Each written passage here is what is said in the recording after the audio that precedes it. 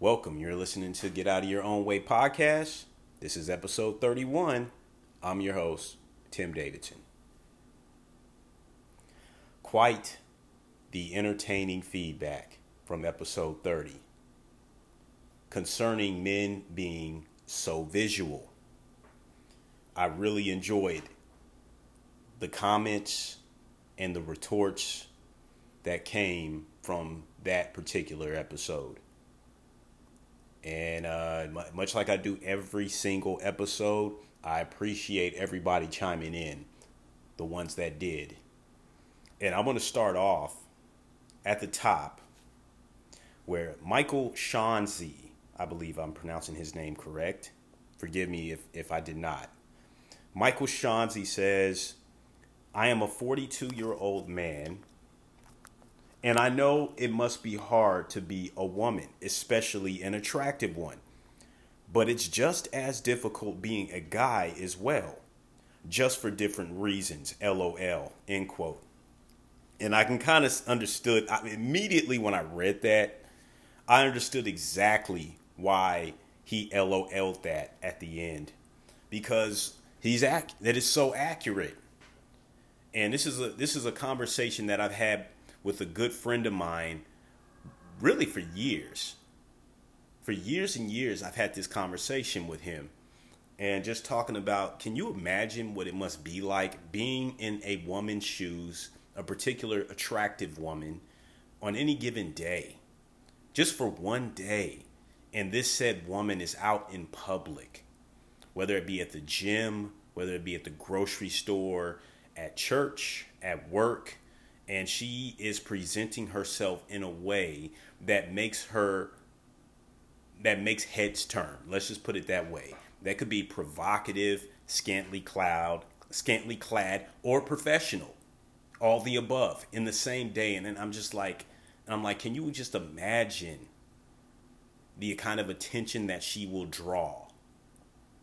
Just in one day. Not a week, not a month, but one day. And so as a male, I have tried my best to place myself in said woman's shoes to get a better feel of what an average woman goes through on a day-to-day basis. More specifically, an attractive woman goes through on a day-to-day basis. Because when you are living in this so-called man's world as a woman, a good-looking woman, you already know you're going to get attention. Even if you present yourself in a classy manner, you're going to get a lot of attention. If you're out in public around guys, that's just natural. That's just how it's supposed to happen. So, reading this particular comment, my mind immediately went to that place again. It went to the place of a woman and what she has to deal with from the opposite sex, as far as all these passes and advances, as well as, of course, a woman having to deal with a menstrual cycle on a monthly basis. Not to lower that by any stretch of the imagination. Because, quite frankly, that must suck, and having to deal with cramps and what have you. So I really feel for women as far as that's concerned. But that's just a part of femaleness at the end of the day. But nevertheless, I know that it's still difficult to be a woman. And on the flip side of that token, it's difficult to be a guy too. I can assure you, ladies, it is difficult to be a male. Do we have it easier than females? In certain regards, yes, we do, but not in all. Not all the above, though. And the reason I say that is, as I kind of tried to explain it the best way that I could on the prior episode, it's just what we have to deal with out in public, and having to constantly be around certain women you will have certain women, certain girls who can advance on you as a guy. And more particularly, women who might have an edge as far as wearing something that might catch your attention that normally you would kind of just let go by the wayside, so to speak. Which brings me to my next comment. Jennifer Shannon says, quote, as a woman, I totally understand how and why it's hard for a taken man to stay focused on who he is with when you see all these young girls and women out here advertising themselves, end quote. And I want to read that one more time because it is a bit of a run-on sentence. As a woman, I totally understand how and why it's hard for a taken man. Now, that's something that I noticed that she had said is a taken man opposed to a single man.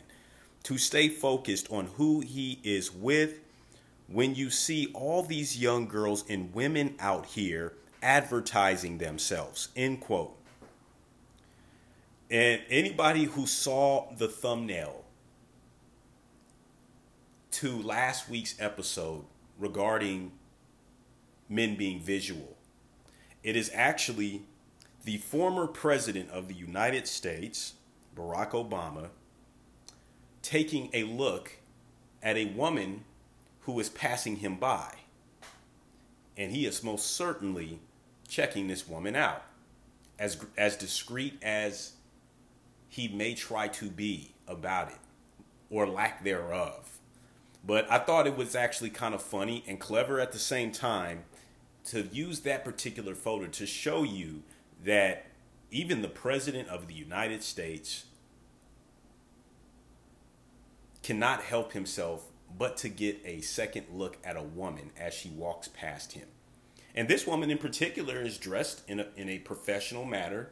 She's not scantily clad or in a skimpy outfit or nothing like that.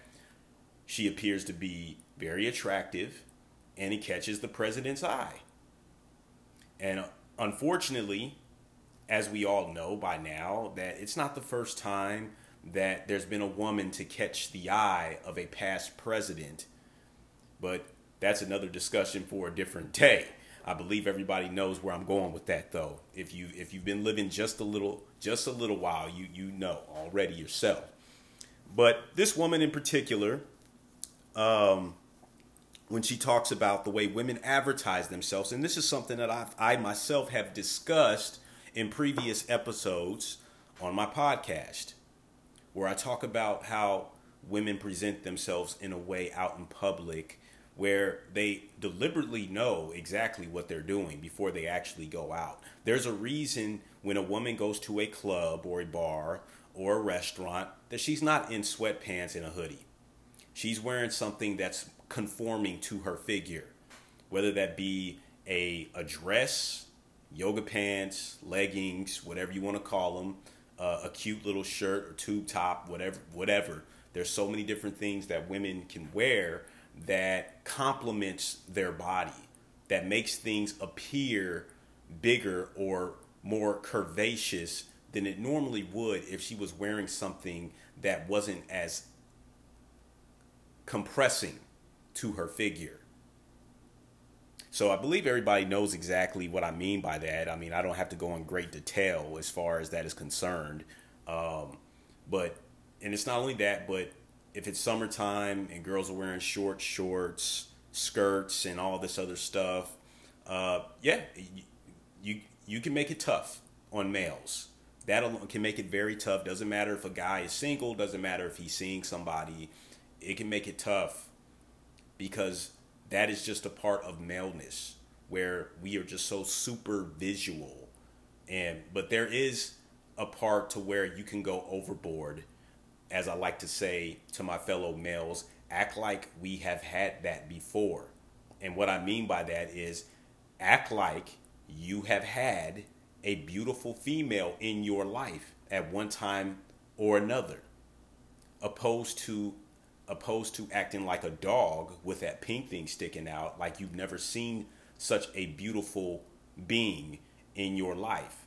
And there's a lot of men who do that.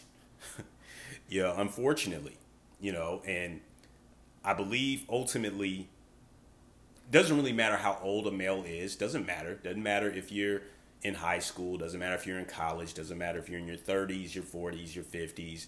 I don't think it ever stops as far as feeling that pressure when you are surrounded by a bunch of attractive females out in public. As like you will always feel that pressure as a male. That just comes along with the territory as far as I'm concerned. And I'm sure there are many, many, many other males who not only agree with me, but there are also some females who know exactly what that means. And that's why I chose to read this one in particular from Jennifer, because clearly she gets it, and she doesn't blame men as a whole as to why when women together can also see when they're out in public looking at their fellow counterparts like, whoa, she's really wearing that? Okay, yeah, that might catch my boyfriend's attention, or yeah, I can see how my husband that might grab his eye.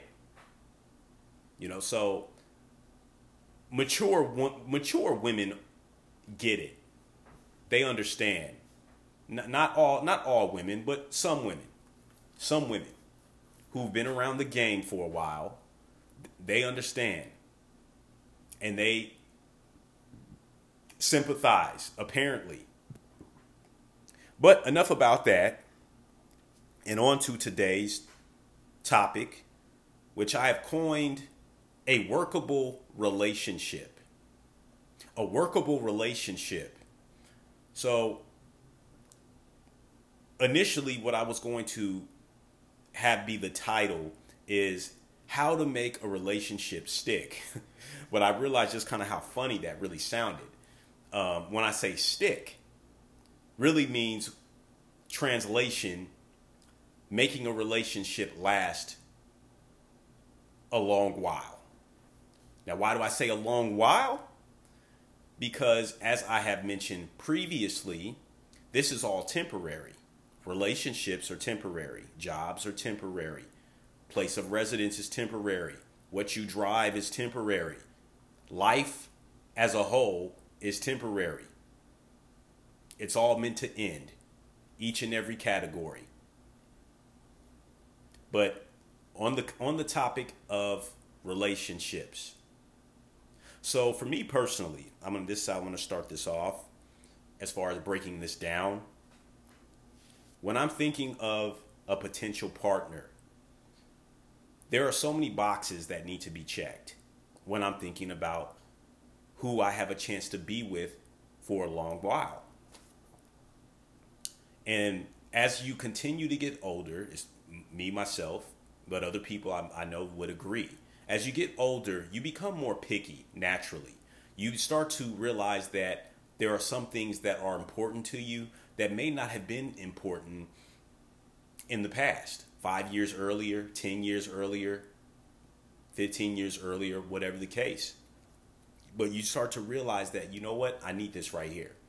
I'm going to need this right here. I'm going to need this right here. And when I say need, I'm talking about a person who, let's say, doesn't smoke, a person who doesn't drink, a person who is spiritual, a person who loves God, a person who is family oriented, a person who has their own car, for starters, a person who has a career, a person who has no children, or a person who does have children. It could just vary from person to person as far as what you are looking for, what you know will make you compatible to get things started, and ultimately what a person has as far as in their who they are as a person. Does that make you compatible? And you usually find that out immediately.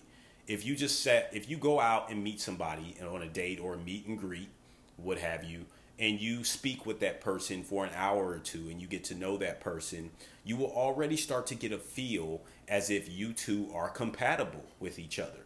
That doesn't mean that you'll know by that first time seeing and meeting them that, oh, hey, okay, I think we're good here. Let's go. So I'm not condoning rushing any kind of relationship or to elope with somebody right after you first meet them.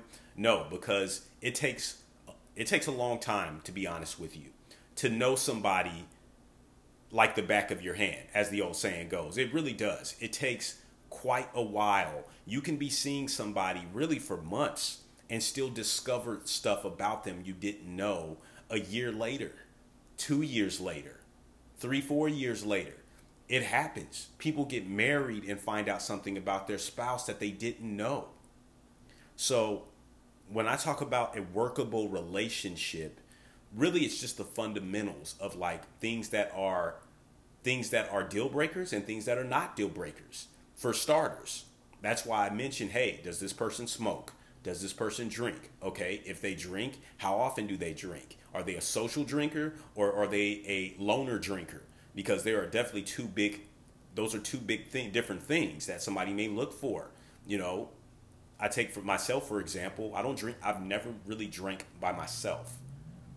It's always socially and very rarely at that. So that might be a big deal to somebody. It would be to me if somebody needs to constantly have a drink at the end of the night, and then you have other people who drink to get drunk as well every single time. They just can't have one particular glass of wine or one beer or one margarita. They need to keep topping off until they are completely plastered. There's people that are like that. Every single time they put alcohol or liquor to their lips, they are looking to go under the table.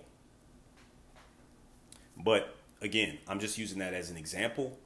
There's a multitude of different things which varies from person to person that gets the ball rolling for you as far as knowing if you have a chance to have a relationship worth a long while. And there are many different things. And then not only that, so once you do get the ball rolling and you meet somebody and you have so much in common with that person, you then need to realize, okay, now it's the time to look at the differences. And are those differences deal breakers? Like somebody, let's say either the male or the female is a vegetarian and the other person is not a vegetarian. That can be a big deal. That can be a deal breaker to one of the parties who is a vegetarian. And if you're not willing to convert, so to speak, to that other side of being a vegetarian, then I could see how that would be a deal breaker for some people. I could see how.